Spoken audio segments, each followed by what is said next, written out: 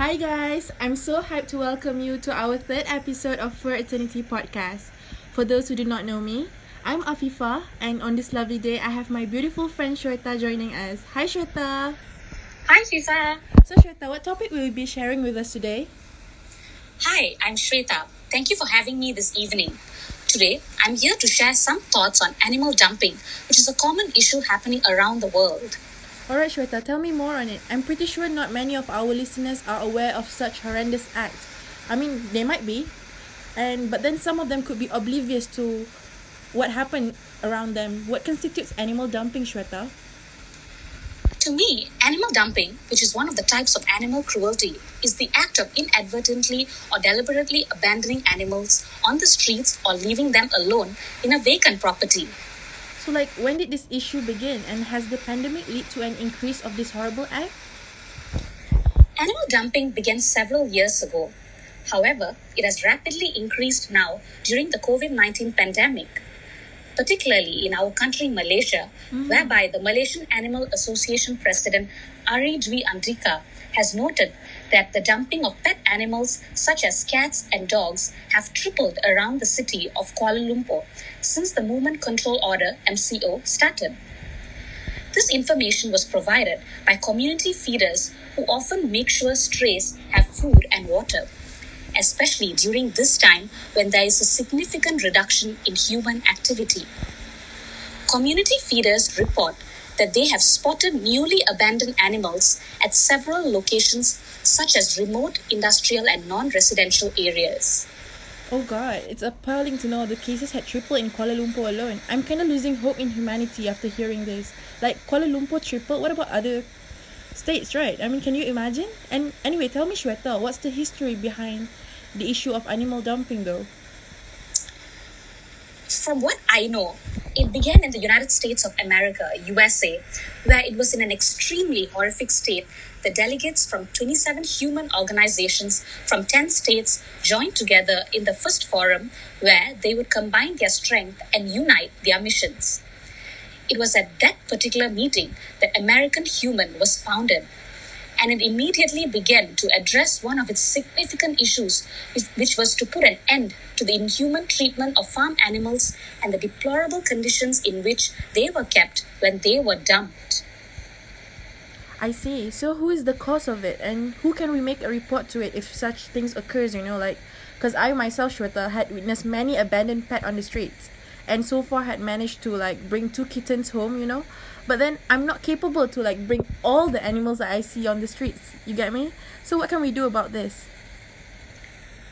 For me, it's really saddening to say that like any other form of violence, this is often committed by humans due to divorce, finances, and other reasons which force them to give up on their animals. However, if one were to come across such incidents, they can directly lodge a report at the police station or to the Department of Veterinary Services, or alternatively to the Society for the Prevention of Cruelty to Animals, SPCA, as it is known, which is located in Selangor. That's wonderful to know. I'm glad SPCA exists though. That's a great info, babe. Any individual can make a change by simply making a report. But really though, how can we as a community improve or make a change to it? I think the most important thing one can do is to spread awareness. This can be done by sharing articles on various social media platforms, letting people know about how a neglected or an abandoned animal can be rescued and saved. Another way is by joining animal rights organizations. Whether an individual wants to donate their time or their money, they can become part of the solution. These organizations launch investigations, report animal cruelty to authorities, raise awareness, and rescue animals. If one witnesses animal abuse for himself, they should go and lodge a report. One may not want to confront an abuser on his own because he could get hurt, but neither should he turn away from it. I also think that teaching the younger generation to respect animals is the other of the many ways of creating a change in this world. Children in particular learn how to treat animals from the adults in their lives. I think an adult should be a role model and show kindness and respect to animals, and children will do the same. Nip animal cruelty in the bud earlier on. teach children compassion. This will go a long way in the future. And remember that you're helping the animals as they are your loved ones and living beings too. God, I just love how you mentioned the need to teach the younger generation, Shweta. It reminds me of pepatah Melayu, melento buluh biarlah dari rebungnya. You've heard of it, right? Oh yes, of course I have. Yeah, and you're spot on with that. I mean, if this generation couldn't make a change, I mean, the least we could do is build a better generation with a better awareness on the issue. So, babe, what are some fun facts you know? One that I came across was extremely interesting. Do you know that according to Guinness World Records, the oldest known breed of a domesticated dog goes all the way back to 329 BC? Whoa, that's a long time ago. Not only that, cats have also been hanging around for thousands of years.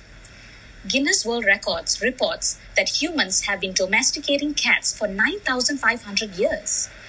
Proof of this came in 2004 when the bones of a cat were discovered in the Neolithic village of Shilakur Kambos in Cyprus. God, that is so fascinating, Shweta.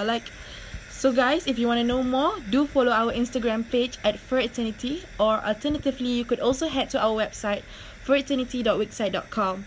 Anyway, fun activities coming your way, all from the comfort of your own home, something that will definitely divert your minds during these unprecedented times. So do join and support us. Oh, also, FIFA, I have something to add as well. Yeah, go on. Did you know that in our country, pet owners who fail to provide proper lodging, healthcare, and diet to their pets can be charged under the Animal Welfare Act 2015 and be fined not less than 20,000 ringgit and not more than 100,000 ringgit, or imprisoned for up to 3 years upon conviction? 100,000 ringgit, my God, that is so scary. Goodness me, I'm so glad that you're here with us today. I feel like a lot of our listeners will take the issue more seriously from now on.